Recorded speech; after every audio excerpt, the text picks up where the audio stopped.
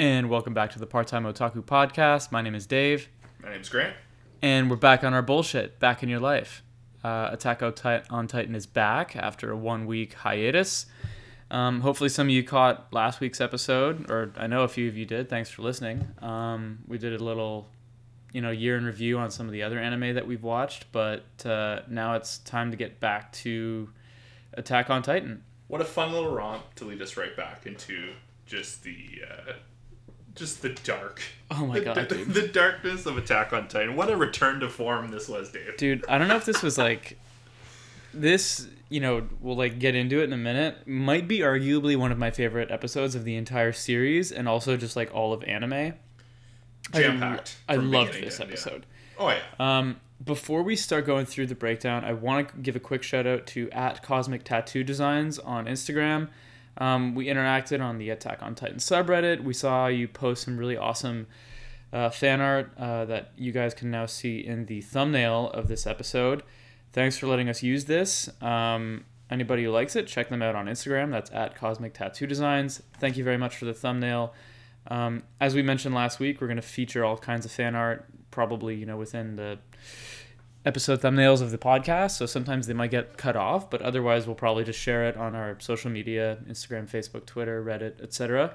But thank you for that. Yes, thank you very much. Awesome stuff. Real cool stuff. And lots more coming, man.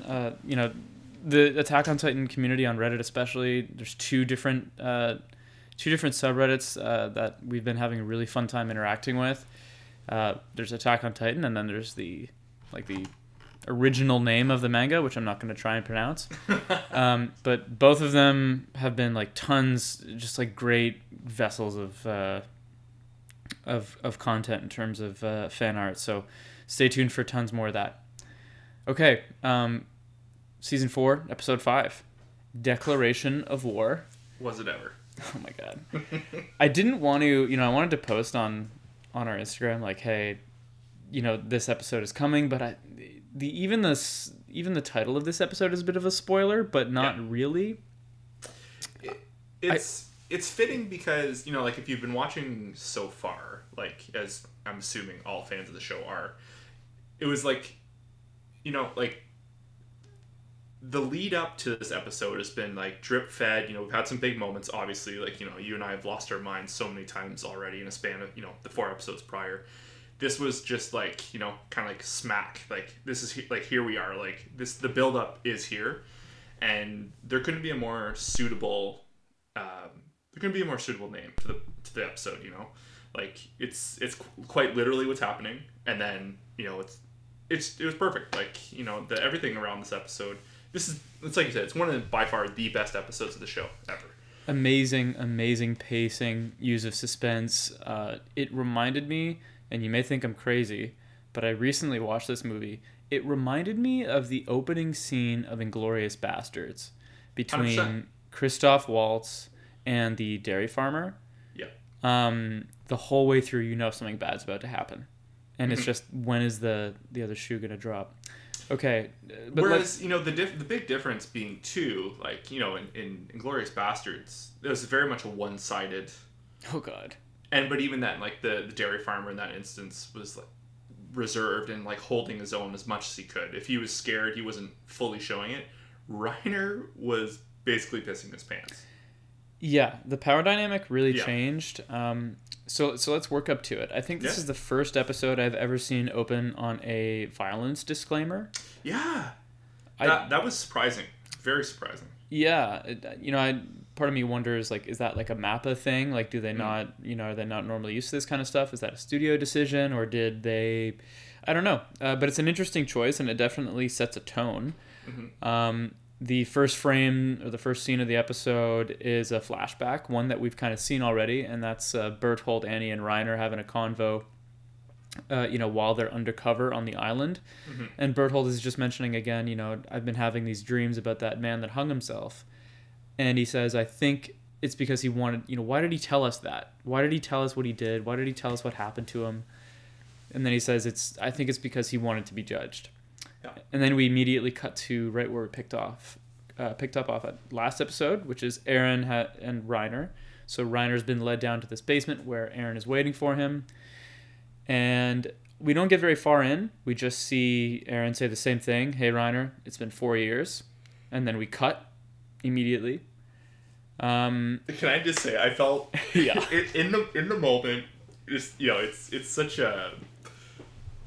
When I sat down to watch the episode, I was just quiet. I was waiting, just not sure where it was gonna go, and I think it's because I think he said it's been 4 years twice. I think he says that once or twice to Reiner, but the one time he says it, he goes to his register of his voice. It made me laugh. And I felt bad. You ever seen Die Hard? Yes. You know the line where he's like, come out to the coast, we'll get together, and feel loud.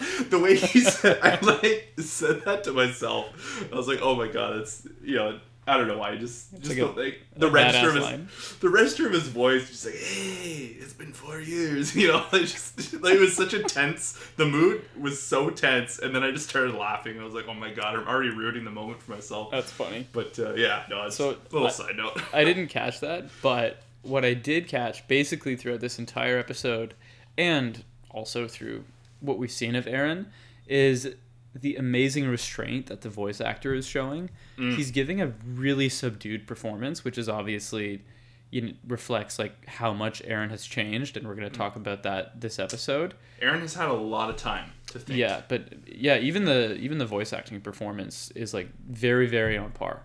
It's fitting to the character. 100%. This guy's nailing it. He knows exactly, he knows the subject matter is very clear that he knows the character well. It's been the same voice actor the whole way through. 100%. Right? Yeah. Yep. So we cut to a new character we've seen once before. We learn her name is Madame Azumabito. Sorry if I butcher that, but Madame Azumabito. It's the Asian lady that one of the warrior candidates spilled wine on. And she kind of bailed them out of probably something really rough in terms of punishment. That was back in episode 2 of this season. Yeah. And she's backstage as Willie Tybur is getting ready for his announcement, his theatrical announcement. And she wishes him luck. Willie looks pretty nervous. The show, cuts to a bunch of different angles with some narration. And we realize this is a very major event, not just as it stands for the narrative, but also for him. For him and it really comes across. And for world politics. There are military personnel or military leadership, I should say, for all of Marley are present. There is international politicians present from other nations. Newspapers, international media. Press coverage. Oh, yeah. So it's huge. There's a lot. This is a packed arena, and it's very, very important. This is kind of like, I don't really know what to liken it to, but it's kind of like, I don't want to say the Olympics, but it's a huge international event. It's very clearly drawn. It's focused on the world stage. It's funny you say the Olympics because, the big thing about the Olympics is the celebration of cultures and diversity and all this. And we had in the, the previous episode, the almost the fair, there's all the different cuisines were brought together. The young warriors got to experience, all this stuff.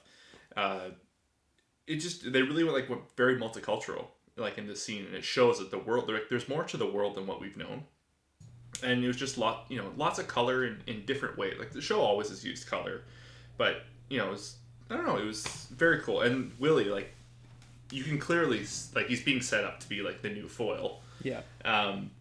But a very human moment of he, we find out what he says, and obviously it's kind of tough where we side on it, but.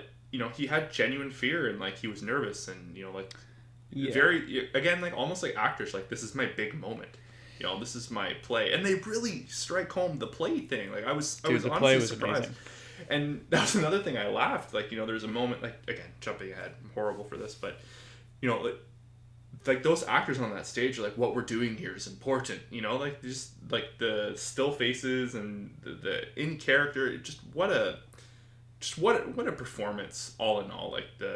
What he was saying to the visuals to the musical cues, very, very cool stuff. Agreed. It was an all-out production. Yeah. And they were quite literally on the world stage, especially when you consider the audience. Yeah. So the next thing that we see is basically the theme throughout this whole episode, or the way this episode is shot and directed, is that it is cut very beautifully between Aaron and Reiner's conversation in this basement and Willie's announcement on stage, albeit with a few exceptions. But there's lots of cuts between these two different point of views, I guess. So the next cut is back to Aaron and Reiner, and I think this is an important setting or set up for the rest of the episode. Is the first thing Aaron says is he reveals where they are. They're under a housing complex. He points up. He takes special care to note very specific points that out. Yeah, that the housing complex above them is filled with people, and that they have great seats for the play that Willie's putting on, so that they can hear everything. But I think he sets the stage fairly quickly and tells Reiner, here's where we are, and there's a lot of innocent people above, and it seems like Reiner connects the dots together, that Aaron kind of holds the power in this conversation. Falco tries to get out. Aaron says, no, you might want to hear this. And Reiner says, just take a seat, listen to what he says. The fear. It's almost like he forgot. The second Reiner entered the room, he forgot about Falco. Yeah.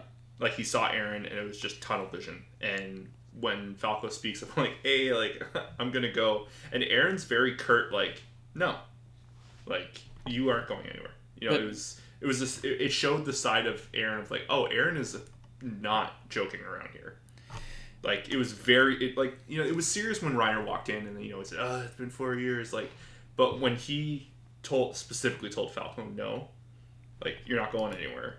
That was like, oh, okay. Like, this is on. Like, that was when it really kicked in. And before I forget, an interesting note about Madame Azuma Beto. Again, I'm probably butchering it. That was it, though, yeah. She finishes up with Willie, and they step outside, and she just makes like a very like stately of, I think we should get out of here. And they leave. Yeah, that I have that later on in like the breakdown, but there's a very deliberate shot of her leaving. Yeah. And I wonder, it's hard to say, why they're paying special attention to that. I feel like the audience is meant to pick up that she left before the chaos started. I think this is referencing to last episode. I think Willie knows that Aaron and Co are there. Okay, yeah. So, we're definitely going to get there. So, The next thing that happens, another amazing thing about this episode and why I love it so much is its dialogue is so good. It's so poignant. You used the word curt earlier, and I think that's like right on the money. Aaron is incredibly curt, straightforward, unemotional. But before we get to that, the first thing Reiner says is, why did you come here? How? Why are you here? Mm-hmm. And Aaron just answers very simply. He just said, same reason you did. I had no other choice. Yeah. So good, especially because we know so much about the circumstances surrounding Reiner now and why he was originally sent on that mission. And now we know that Aaron knows that. And more deeply, we know that Aaron is not here with good intentions. No, right? He is not. And I think that's the beauty of what they've shown so far in the past, previous 4 episodes is they showed the flip side of the coin, and now, Aaron's on that flip side. Like it's all, it's a history of violence, right? Like, I think that's probably like the most overarching theme of this show is like violence leads to more violence. Mm-hmm. It was like that when, whether the stories are true of like Ymir and if the Eldians truly oppressed all these people. I think, we'll get to, I have a thought, we'll get to that later, but it just showed, it's just all about manipulation, even from the get-go. And I think even Willie is stretching a lot of the truth in his reveals in the episode. Like, it's a lot of it, in my opinion, kind of comes off as like a flat-out lie. It's just manipulation. It's just, we'll say that for later, but I have an interesting little take on that later. Okay, the next scene is there's a brief exchange between Annie's dad and Reiner's mom. I'm not sure what we're made to take away from this, but it's pretty quick. And Annie's dad is more or less holding out hope that she's still alive. We haven't seen Annie in 3 seasons. Wow. She's talked about a lot. A number of years have passed since she's been, encased in that crystal armor type thing that she trapped herself in. Mm-hmm. Who knows if there's been development there, but TBD.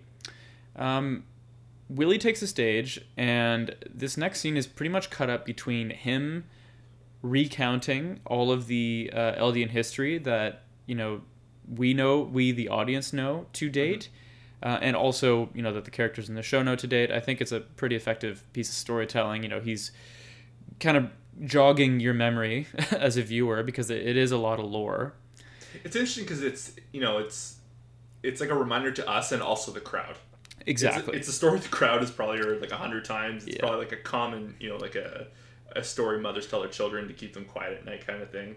Exactly. And, it's relatively new to us, mind you, but even then, like, we've always kind of known that was the case, right?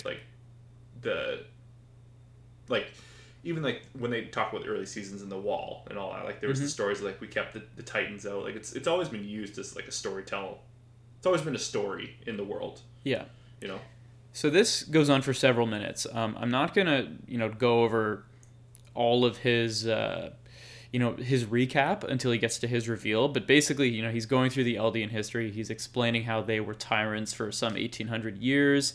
They, steamrolled all of their enemies. They had global domination. Eventually, they turned on themselves, or turned on each other. And then, the Marleyan hero, Helos, saved the day. And that's how we have, our circumstances today. So while he's going through that recap, we're cutting between, the Titans, or the Titans on Marley's side, Zeke, Pieck, and Galliard. They're called away.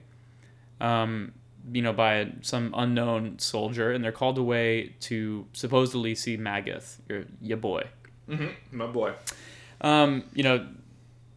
Zeke, once they reach some central part, Zeke is sent to the front. This soldier says, "Hey, you got to go to the front. You two come with me, Pieck and Galliard." At one point, Pieck is interrupted by kind of a fan group, some Eldian soldiers that. They served with her. Like I think they rode in her tank essentially, like on her back. Exactly. She takes a moment with them. I kind of wonder if she already knew something was up, and she says, "Hey, tail me," or something like that. The only reason I say that is because she gives them all a hug and they look petrified afterwards, and it's like, is it just because they're so starstruck, or? Well, they're Marleyan too, but they also like she makes a point of like it's important to forge build a bonds between like who you serve with, but like I do agree with you. I do think she was suspicious because she even makes a point of who I'm just gonna get away now. I think that's Armin. Agreed. Like I think the unknown blonde soldier leading them away. Yeah. I think so because she makes a point of like you look familiar. He probably looks different, and I think this might prove. I've always had kind of a theory that like. The shifter power you get affects how you look. I agree and know where you're going. And like, because Bertold was like long and skinny, that lanky motherfucker, very like tall and like lanky, and even when like because they have that flashback when they're younger before they all have their powers, I think. Yep. Or they might already have them at that point. I'm not too sure. No, it's because because Reiner is kind of beefing with Galliard, yes. But and like I don't think Bertold didn't look like obnoxiously like tall or lanky or anything like that. He kind of just looked like a kid. But then when you see him like not much longer and they first get to parody and he's like, oh, that's the Bertold we know. Yeah. So I 100% think that's Armin. Yeah, I think there's some effects. 4 years of growth. They were teens, I think, probably when we left off, right? Mm-hmm. So 4 years of hard puberty, hard living. And then also add on to the whole Titan thing, that theory I think is very plausible. I agree, though. I think that the soldier that leads them away is definitely Armin. It's clearly an undercover, one of our boys. The reason we know that is because he leads Pieck and Galliard to a trap. Mm-hmm. So after... What an ingenious trap, too, in the world. Yeah, that was sick. And in the internment zone, too, which I thought was very fitting. Yeah. That was sick. So he leads them to a room where he cuts a trap door loose, and they plunge down into like a well where neither of them can transform because they'll squash the other or themselves in an attempt to transform. And for good measure, each of them break a limb. I think Galliard breaks an arm. His arm's all floppy. Yeah. And Pieck, the funny thing is Pieck's leg is smoking and it's turned 100% the wrong way. Yeah. And she does not seem to be bitching at all. No. which just kind of goes with the whole bipedal versus like It was just weird. Yeah. It was kind of funny. But this means that Reiner's busy with Eren, Zeke's been sent to the front, and these last two are trapped in this well. So all 4 Titans that they have are out of commission right now, other than the Warhammer Titan, and we don't know where that is. Out of commission, and also their location is known. Yes. That's important. So, if you're following along, we're realizing like, holy crap, wait a minute, we're starting to see something here. You know what I mean?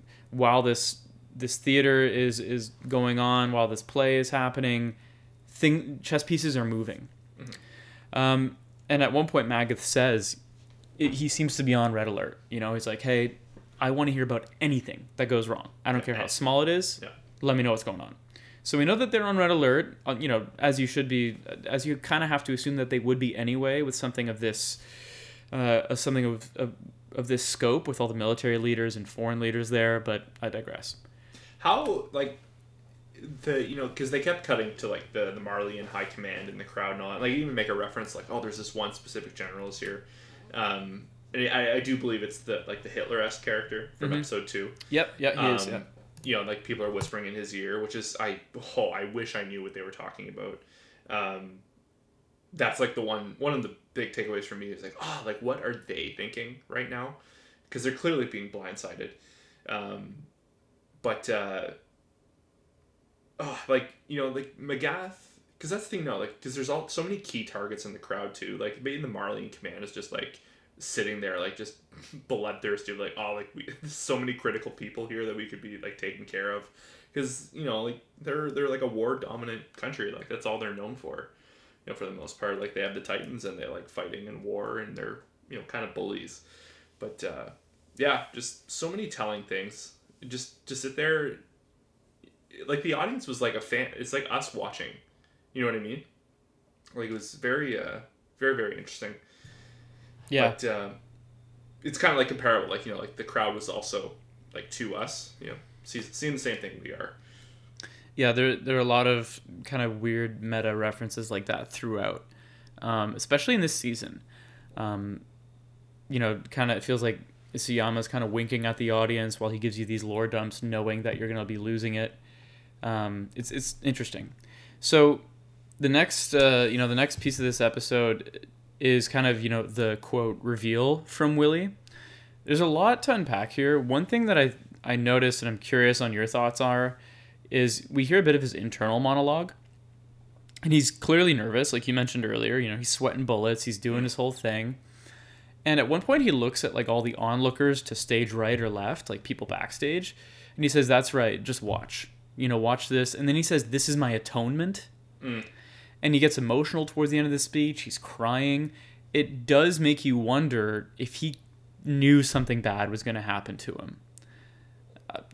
Maybe he's just really passionate about what he's talking about. But that was one thing I was like, does he know something is going to happen here? Is he worried for his life? Do you think that on any level he saw what happened coming? I think yes. But I don't think he expected it, again, I don't want to jump ahead, but I don't think he expected it the way it did to play out, because, there's some genuine shock in his face at one point. Yeah. But that could just be, situationally what happens. Yeah, I feel like anyone would be. But Willie's an interesting cat, man. Good character. He simultaneously shows so much, but holds back a lot more. Mm-hmm. You know what I mean? It's really hard to get a good angle on him, and even then, he makes this big reveal, which we're about to get into, and even then, it's he's still withholding so much, Big time. Yeah. Okay, so let's get to the reveal then. Willie tells the audience and the world, in effect, that this history that they've grown up with in Marley and internationally is a lie. There was no hero named Helos. No brilliant Marley soldier that manipulated all of these, Titans. What really happened was that this was an arrangement between King Fritz, the Eldian guy, who had the founding Titan, and the Tiber family in order to end the war. Fritz allegedly felt so much guilt about Eldia's sins, and he just wanted peace. So he decided to leave, and he packed up willingly, went to the island, and he threatened that if anybody ever came back, the original story was that if anybody ever engaged them in war, then he would trample the world in Titans. In reality, he didn't really care. He had no intentions of going to war. He just wanted, some brief peace, and that's why he made a vow of peace. And we, if we think backwards to season 3, part 1 especially, this was, his vow of peace. This is the whole what you inherit part with the Founding Titans. So for the listener, if you remember back in season 3, if you're of royal blood and you inherit the Founding Titan, the question was, why don't these people inheriting this ability, why don't they just go to war? Yeah. And it's because they were paralyzed by the king's, quote, ideals, or in this, as we learn, his vow, right? So he had sworn that he will never go to war, and once they learn that truth, they kind of obey it. So that's that explained at least. So that's, the new version of the truth that Willie is telling everybody. Anything you want to dissect there, Grant? So this is what I wanted to talk about. I found this, to me, and maybe I'm wrong, maybe I'm completely off base here, Willie is performing his own little act of revisionist history. Mm-hmm. And in a way, he is also like spiritually becoming his own Founding Titan. Mm-hmm. Like he's kind of like, artificially creating a blank slate for all the world to hear and see, which, some of it's true. Like I do believe, like, all the King Fritz stuff, and like they're crippled by the power of, like the curse, for lack of a better term, for King Fritz. Mm-hmm. But, he's manipulating everyone in the crowd, all these people over the year that he's clearly buttered up in so many ways, and like everyone falls hand over. And that's the thing too, I found so funny. The second he reveals that there was no Helos, and like, he's been, anything this guy says, everyone just drools over him. Mm-hmm. Like everyone in that crowd they were put to tears. Everything he said was so beautiful. He's got that elite status. He's idolized. You can tell the people love him. He could have said anything, honestly, anything. Like he could have said whatever he wanted, and everyone in that state, or like in that Coliseum, or however you want to put it, they would have listened to him. Mm-hmm. They would have believed it. And I just, because that's the power of the Founding Titan, is just control over others. In this way, he's controlling non-Eldians. Mm-hmm. Like he has them all in the palm of the hand, which I thought was just like a very cool parallel to like what he's like seeking out. Mm-hmm. And like that's why, and we're gonna get to it. He more or less puts a hit out on Eren. Yeah. By name, makes reference, and like kind of, even though Eren is there with ill intention, it's not a Founding Titan, I want to regain control over the world kind of thing. It's Eren wants people to hurt. Well, it's interesting because I wonder, towards the end of this, I wonder what Eren really wants. Like, I don't know how his goals have evolved as he's learned more about the big wide world, and what, how much does he need to do to get the freedom that he wants? That's a really interesting question. Mm-hmm. But, let's jump to what you mentioned. Willie does a really good job, if you had to look at it that way, of kind of uniting the world against Eren. He basically gives, this new version of history and says that the only reason that we haven't been trampled to death is because of this King Fritz guy. He could and would, or he could bring war to all of us, but he didn't, and everything was going merry until the Founding Titan was stolen. And guess who has it now? It's this guy named Eren Yeager, who we can't trust. He could attack us at any moment. So he does a really good job of like pinning the tail on the donkey. I really wish I was really hoping they were going to cut to Zeke. I know. And that was, I think purposely. Also, I totally missed you made reference to, like who we think is Armin, kind of splits up Zeke away from, mm-hmm. From Pieck and Galliard. I've watched the episode 3 times, and I somehow missed that 3 times, Like, yeah.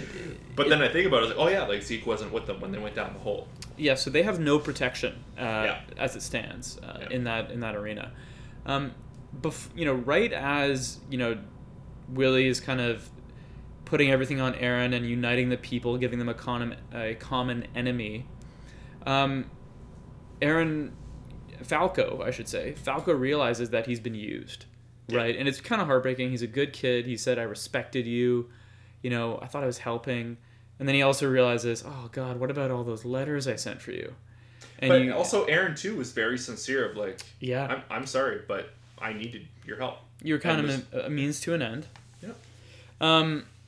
And then Reiner realizes that it's bad too, right? Oh, because Reiner's also putting the pieces together very quickly, and he realizes, oh God, the letters. They didn't go to family, they went to comrades. He was more or less holding his shit together until Falco mentions the letters. Yeah. And you can just see him, like, the facial expressions that, like, again, every episode's been getting better and better. His facial expression, just when he, like, it all kind of clicks too. Mm-hmm. It's like you had mentioned, you know, a couple weeks ago about there's a million, you know, what is going through Reiner's head when, you know, it cuts to him being in that door and seeing Aaron. There's probably a million other things going through his head of, like, possibilities. The second Falco mentions the letters, there's one thing on his mind. You know what I mean? Like, It was like, it just kind of was like a moment of clarity for him. Yeah. And it was just so, like, so well drawn and animated. Just, tremendous I agree. Stuff. Yeah. And those are really hard sequences to do effectively in anime. Just facial expressions, that kind of voice acting is very tricky when it's not live action because so many of the objects are still. Yeah. One thing, you know, we don't geek out a ton on this show about, like, the technique that is used to animate certain frames. But one thing that I thought was so cool, because this entire scene is in this basement and there's not a lot of movement, you know, in a lot of shows and a lot of scenes like this, you'll just get static, just nothing moves, nothing changes in the frame except for the lips of the characters. Yeah. This scene, if you watch it carefully, in this basement, there's one or two candles that are lighting the room, and the candles are moving, and as a result, the shadows are wavering the entire time. It's really, really subtle. It's really, really beautifully done. It's like a really, really nice touch. They really hit home the claustrophobic aspect of that room, like how close and packed in they are. Like there's one door, there's one escape, which is, you know, it's obvious, like it's a trap and it's a lure, but like it's like, you know, it's so small on screen, but it's just big enough you feel like you were in. It's one of the few things, like, I genuinely felt like I was in the room.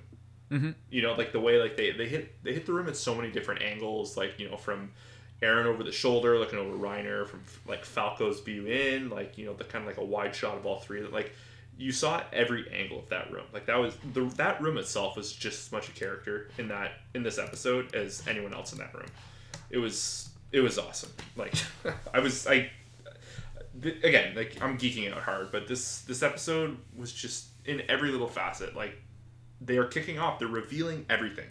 You know, we're back to Attack on Titan. Not that we haven't been, but it's you know, it's big and it's, you know, bombastic and emotional and, you know, dark and grim and you know, like the Willy stuff is top tier. Like, oh my God, they nailed the introduction of his character very, very well. Okay, but moving on, in that same scene, you know, as Willy is kind of, you know, announcing everything, Aaron isn't surprised even a little bit. That took me by surprise as well. I mean, he knows a lot of this information because he has all of his dad's historical documents at this point, and you have to assume that he's pretty well versed. And also, as we'll get to in a moment, he's been probably doing some pretty good intel gathering, right? He knows where he is and who he's surrounded by. But he's not surprised in the least by everything that Willy is saying. Well, it's funny too, because, like, you know, you would think, you know, as Willy was talking, Aaron would not say anything. He'd want to continue to listen. You know, there's this, you know, specific thing, you know, when Willy calls out Aaron, and then Aaron, it kind of like cuts back to Aaron and Reiner. It moves on to the focus on them, and you know, it's so much like a play. It was almost like there was an interlude. Like, Aaron knew this was the time to speak up. You know, he's like, you know, it's almost like he was communicating with Willy in a weird way. It was kind of, oh yes, thanks, Willy. And then, like, he cuts to Reiner and he goes, like, now the subject at hand. Like, it was almost like a weird handoff from Willy in doing his own thing upstairs to sending it down to Aaron of, like, okay, now you take the reins. And there's clearly the Willy is saying more up top, but, like, the focus is now on Aaron and Reiner. I thought that was really cool. Like, a very cool, natural transition. I had a note here and it made me wonder, very random offshoot thought of like, is he not surprised because he holds all the cards, or does he have legitimate insider information in the form of like Madame Azumabito or whatever her name is, or we just don't know how much he knows. But I just thought that was interesting that he didn't skip a beat. But that might also just be because how much he's changed and how prepared he is for this moment. It could be that, but it's almost like, I think, they've been watching everyone for like probably an extended period of time. I wouldn't be surprised if Aaron was just waiting for the right thing to be said to use that as like a good ammunition, like a starting point to like, begin the conversation with Reiner. Like he was probably waiting for the right moment, and like there's probably one of only like two or three things that Willie could have gone with that. I'm sure like, the original cast is probably wondering what exactly is going to be said. Mm-hmm. They gotta more or less improvise from that. But even then, like, the imagination can only go so far in that specific situation. I think Aaron was just waiting. I think he was just instilling fear in Reiner. Like, he was just letting it stew, and they were listening together, and, Reiner was stuck, and he had to listen to what was being said and just have Aaron stare at him, Yeah. I think it was mainly like a tactic. I think he was, like, he was torturing him. Yeah, okay, so we gotta move on a little bit. There's a very curt Q&A between Aaron and Reiner, where Aaron just asks him point blank questions. What was your mission? Why did you break the wall? What were you hoping to achieve? Those types of things. Reiner answers him finally, completely, openly and honestly. He just says, listen, it was part of our mission. We did this because we wanted to see what, how the king would react. We needed to, our mission was to reclaim the founding titan and save the world.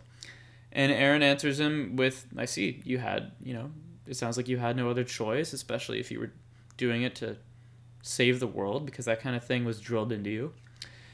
It was very understanding. Yeah. And, like, I really thought it was going a specific way. I was like, oh, shit, is Reiner joining up with the gang? Like, for a split second, I thought. Because Aaron was like, I know. It was almost like he was consoling Reiner. Yeah. Of, like, I know. Like, I'm here. I get it. And he, like, again, cutting you off, but like, he implies like I've lived on the same roof with the same roofs as you people. Like, he was Reiner for the past 4 years, like as Reiner was similar to Aaron for 4 years. Just the character, like the opposites in the but the sameness of the two characters is just, it's finally coming ahead. Yeah, exactly. Right as that part is ending, Aaron starts to grow back his leg. So that answers the question that you and I had back in episode 2 or 3 when we realized he was missing a leg. It was like, so is he just preventing regeneration? Like, has he kind of figured it out? I missed one thing as well. Towards the beginning of the episode, we noticed that he's got a cut on his hand that Falco points out. Oh, yes. So I think we can glean two things from this fairly quickly. Is that one, he already has like this self-injury primed and ready. So he's like kind of loaded already to make a transformation if he needs to. And two, he's been intentionally preventing his leg from growing back, and he seems to be able to grow it back on demand, and then he's not depleted afterwards. And watching his leg grow back was very cool. Awesome. Very cool. The way that looked, as weird as it is to say, it looked incredibly realistic. Like, not saying anyone could grow their leg back like that, but watching it, like, you could see the toes poke out. Oh, and God, and like gross, the shaping of the foot, it was so and there's like close-ups of him wiggling his toes.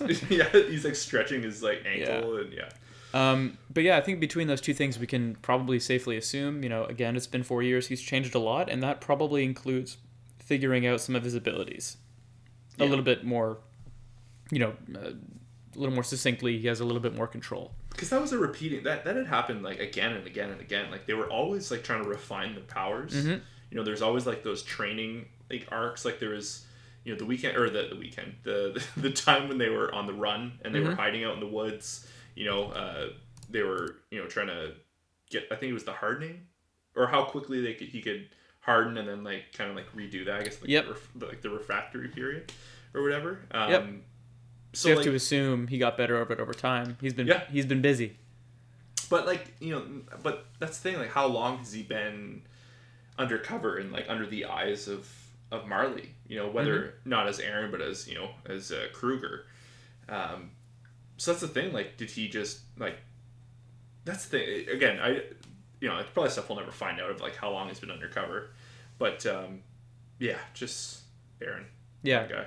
So the next thing to happen is Magath. It's reported to him that 1, the warriors are missing, and 2, the soldiers sent after them for investigation are also missing.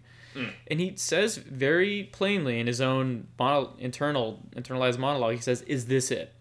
So it makes you wonder, has he been preparing for this? Is he just worried about any kind of security breach, or does he know something big is about to happen?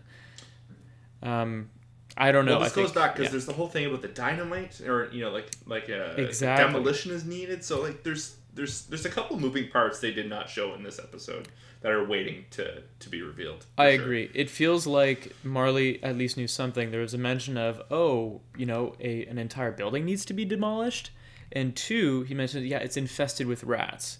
That was back in episode 2, I should say. Yeah. So or 3, but it is. It is interesting. I don't think Magath is as in the dark as perhaps we may have originally thought, or the show originally showed.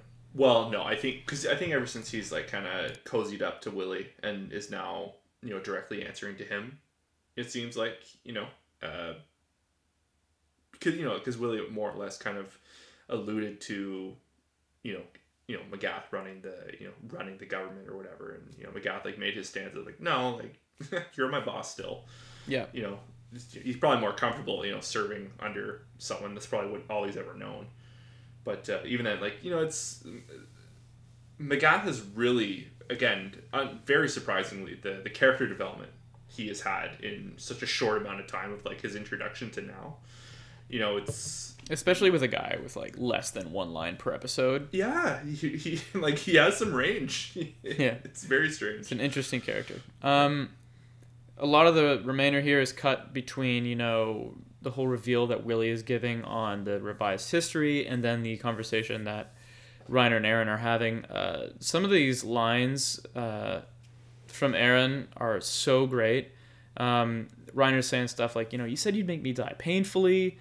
Is that why you're here? You can tell Aaron's like, he actually says, just forget about that. But funny enough, he goes, oh yeah, I might have said that. Yeah, like, it's just, I vaguely remember. Yeah. But then he goes on this huge, not a huge monologue, but a monologue nonetheless saying, across the sea, within the walls, it's the same. It's built up of good people and bad people. And for a second there, you're like, well, where are we going with this? Mm-hmm. Because Aaron is demonstrating a whole lot of understanding, and he's demonstrating that he definitely understands Reiner's circumstances, and he understands... he is not hell-bent on genocide anymore, like he was, because he literally was when this show started, and even throughout most of the series. He demonstrates that he's grown quite a bit in these few lines. I thought that was really, really cool. And then he says, Reiner, I'm the same as you. And I think season 4, these last 4 episodes leading up to this one, did a really good job of drawing a ton of the parallels between Aaron and Reiner. Yeah. They were both born into a type of slavery, depending on how you look at it. They were both indoctrinated with just absolute bullshit and bred to kind of hate the enemy, even though they didn't understand who or what the enemy was. They were completely radicalized by their own families and societies. And Aaron acknowledges all this. He doesn't say it in so many words, but he understands that. And what's interesting is that he proceeds anyway. So, like, he knows all this, but he's gonna continue. The strange thing, or not the strange thing, but there's also a nice point when he makes the references across the sea, within the walls, it's the same. He takes the time to look to Falco, and like kind of was, his tone of voice was very like, it was like a definitive answer of like, and we are the same.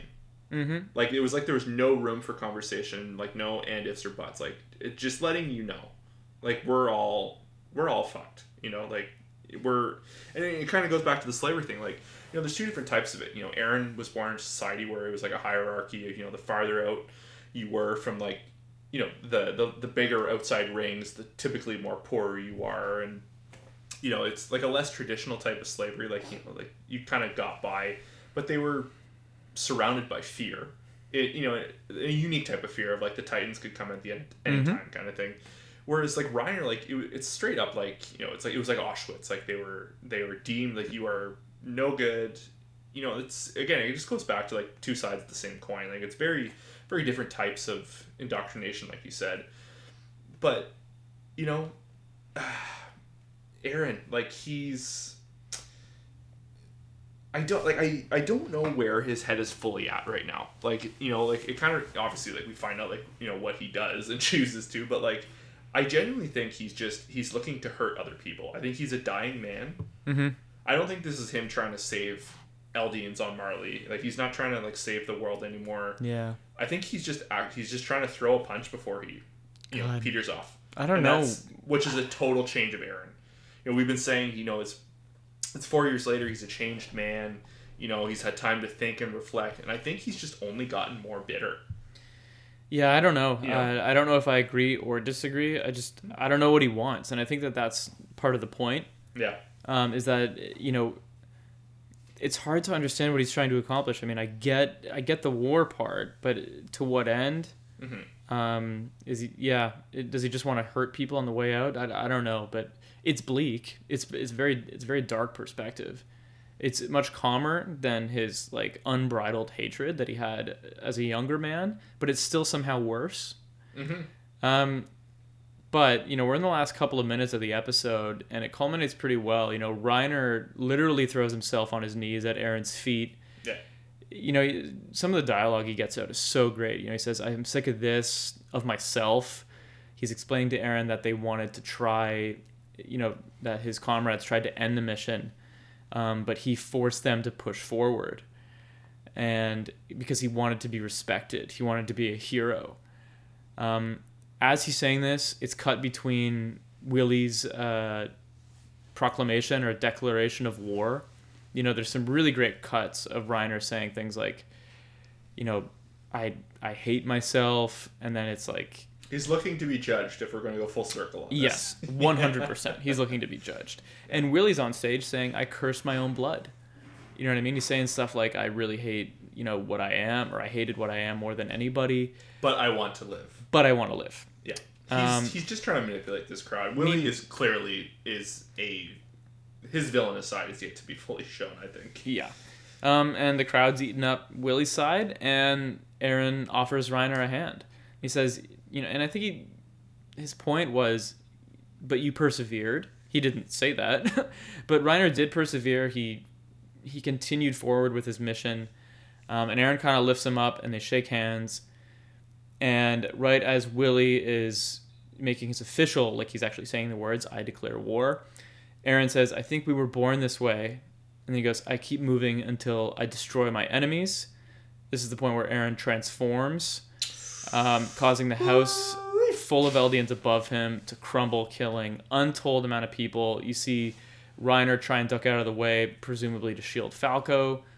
And as Eren emerges through the stage, there is one clear bloody corpse being thrown into the air, and it is without a doubt Willie Tybur. And we cut to credits. Well, he kind of like lifts him up, and he like trying to throws him up there like he's gonna eat him. No, I think he's going for the eat. Like I think he's going to devour him. But I think Willie's a bloody mess. His legs are facing the wrong way. Yeah, I think it's you can say with 99% certainty that he's dead, whether he's eaten or not. Please tell me you saw like right as Eren erupts from underneath. And it like you can see the crowd. Mm-hmm. Please tell me you saw the boulder smashing into the guy's face. 100%. Oh my god, that I lost my mind. Like it was a blink and you miss it moment. Yeah, and it was just so effective. Like everyone's faces were just in sheer terror. Yeah, that's probably the luckiest guy in the room was taking a rock to the face like that. Oh, and one thing I missed is that right before Eren transforms and kills however many innocents, and not just innocents, Eldian innocents, right? His own kin, if you want to look at it that way. Right before he does it, Marleyan soldiers are closing in. Yeah. Just to add to the whole suspense, like, are we going to get busted or what? But it didn't matter. It was too little too late. When he exploded, he killed probably all of those soldiers, all of the people in the building, killed Willie, let's say, people in the crowd. Yeah. And, there's your declaration of war. Such a good episode, such brilliant pacing. I loved it. That was like probably my favorite, well, hard to say, but one of my favorite transformations of the whole show. Oh, yeah. Excellent reintroduction to the Attack Titan. So good, man. Yeah. I fucking loved that. That final sequence when they're cutting between Reiner and Willie, and their dialogue, and Eren remaining calm as ever right before he's about to commit mass murder is pretty fucking crazy. And the eye effect when he's like the cue to him transforming and kind of like like I destroy my enemies line. Yeah. It's and that's what makes me think that I think Eren is he's I think maybe not call it revenge, but he's just trying to maybe make others pay for what they did. They shamelessly came over. They were looking for the Founding Titan. They murdered innocent people inside the wall. I think Eren is just trying to not reenact that, but I think they're just trying to deal the same blow back. And this is why I say like history repeats itself. This is going back to like Eldian. It's funny because Willie makes a reference to like the story of how they crafted the story of Helos and how Helos and the Tiber family helped essentially the Eldians to start fighting one another. Mm-hmm. And I think in a weird way Willie is also doing that again. He's setting up, he's setting everyone pitted against like Eren and co. They are here, and it's now just going to come down to Eldians fighting on Eldian. Yeah, and how many innocent people? I think they did a really good job of kind of illustrating without saying it, how many innocent people are going to die in the crossfire. And the other thing is too, like Willie must have known. I think this just really like solidifies the theory that like he knew they were there because he purposely chose to have this event in the internment zone. Yep. I think he was hoping to have Eldian casualties, not Marleyan casualties. That's an interesting thought. I hadn't considered that. I also, I really wonder who else is there. I think it's safe to say at least Armin is there. Perhaps Jean, if my first episode prediction was right. But probably more. It feels like we're about to throw down. We've isolated 4 of the Titans, presuming that Reiner is like out of commission or injured or something. And who knows what happened to Zeke, but hard to say. But it feels like the Warhammer Titan, is still a question mark. Do we want to talk about the preview for next week? Absolutely. Yeah, we've been talking about it each week. So yeah, spoiler warning. It's called the Warhammer Titan. Mm-hmm. So and we can, and we know that the Warhammer Titan transforms to confront Eren. So my guess is it probably wasn't Willie. That would be probably too convenient, and it's probably a smart play that it's not him, considering he's the leader of the Tiber family, because that would make him a little bit too valuable. Yeah, easy target. A trackable target. Yeah. So, in terms of predictions, I think I can really only predict the obvious, because this show is pretty difficult, but it seems like the obvious is that there will be a confrontation between Eren and this other Titan, and we will see how prepared Magath was and how prepared Eren was. This feels, how, like, when I say by that, I mean, how ready is he to throw down, and also does he have a lot of backup? They must, because, like it's a group of thinkers, right? Like obviously, like every military has like tactical minds, but with Hanji and like even Levi and Armin, like and Mikasa, like they are a group of absolute assassins. Mm-hmm. And if you're alive at this point, you've seen some shit. Like, and that's the thing too. Like the people in this crowd, the advantage that Eren and co have right now, like the element of surprise. Everyone, Zeke saw some stuff firsthand, over on Parody, and I guess, Piek would as well, but Piek never she didn't get up close with any of that. Mm-hmm. Like, I don't think they know this, like, the force, the power that is coming their way, like, in the Scouts. Because that's essentially what they are. It's a grouping of Scouts. Still, like, I don't think... because there also could be some like the high command from Parody over there too, Like, yeah, we don't know, right? Like, the Scouts towards the end of season 3, part 2, were severely whittled down. There were very few of them left. The government was intact though, And like, are we gonna see Historia? That's I was thinking about that too. Like, is she gonna reveal herself and like maybe because that could be an angle too. She's like, they could do this and let the battle commence as it is.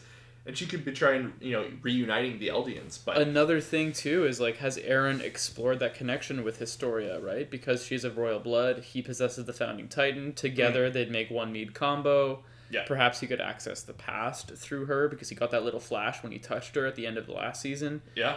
Have they explored that relationship at all? Has Eren kept it a secret because he seems to be the only one that has realized it? Lots of questions there. I don't know, man. I think it's pretty awesome, but I will say it feels a little Erwin Smith to me. It feels like a bit of a gamble because we don't know what kind of a foe this Warhammer Titan is going to be and how prepared Marley is. But I mean,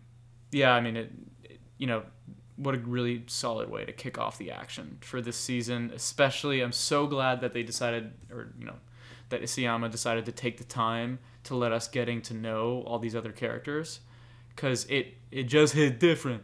Oh my god, it hit a little different, don't it? It was the second I finished it was like I gotta watch. Like I was literally trying to figure out when I could possibly watch it again. Yeah. It's. I was immediately rewinding to rewatch the transformation. Oh yeah, because that was so dope. Him exploding through that building, fucking. This episode was just, it was an 11 the whole time. Like there was all the fat was completely trimmed out. It was all like just high quality cuts. Yeah, man. This is the like I said, it's not like Attack on Titan hasn't been tremendous this past season, but we got like a nice little refresh, like a change of pace for a little while. Mm-hmm. We got to see some like different perspectives and the world, and they really broadened the horizon a little bit. But this is Attack on Titan, baby. Like it's the good stuff right here. Yeah. And it's so much more satisfying when there's stakes, and they've created some really great stakes. Oh, tremendous! Next week could not come quicker. All right, should we leave it here? I think so. Okay, thank you guys so much for listening. This has been Season 4, Episode 5, breakdown of Attack on Titan. Again, this is the Part-Time Otaku podcast. I've been talking with a bunch of you guys on Reddit this week and interacting with you all over the place on social media. Thank you so much if you're listening. It has been an absolute blast. We'll continue to feature fan art and fan theories. The show is going to continue to evolve as we keep watching this season. But Grant and I are having a fucking blast doing this. Absolutely. Yeah, man. So we're not going anywhere. We'll be here again next week. Probably continue to do this on Wednesdays.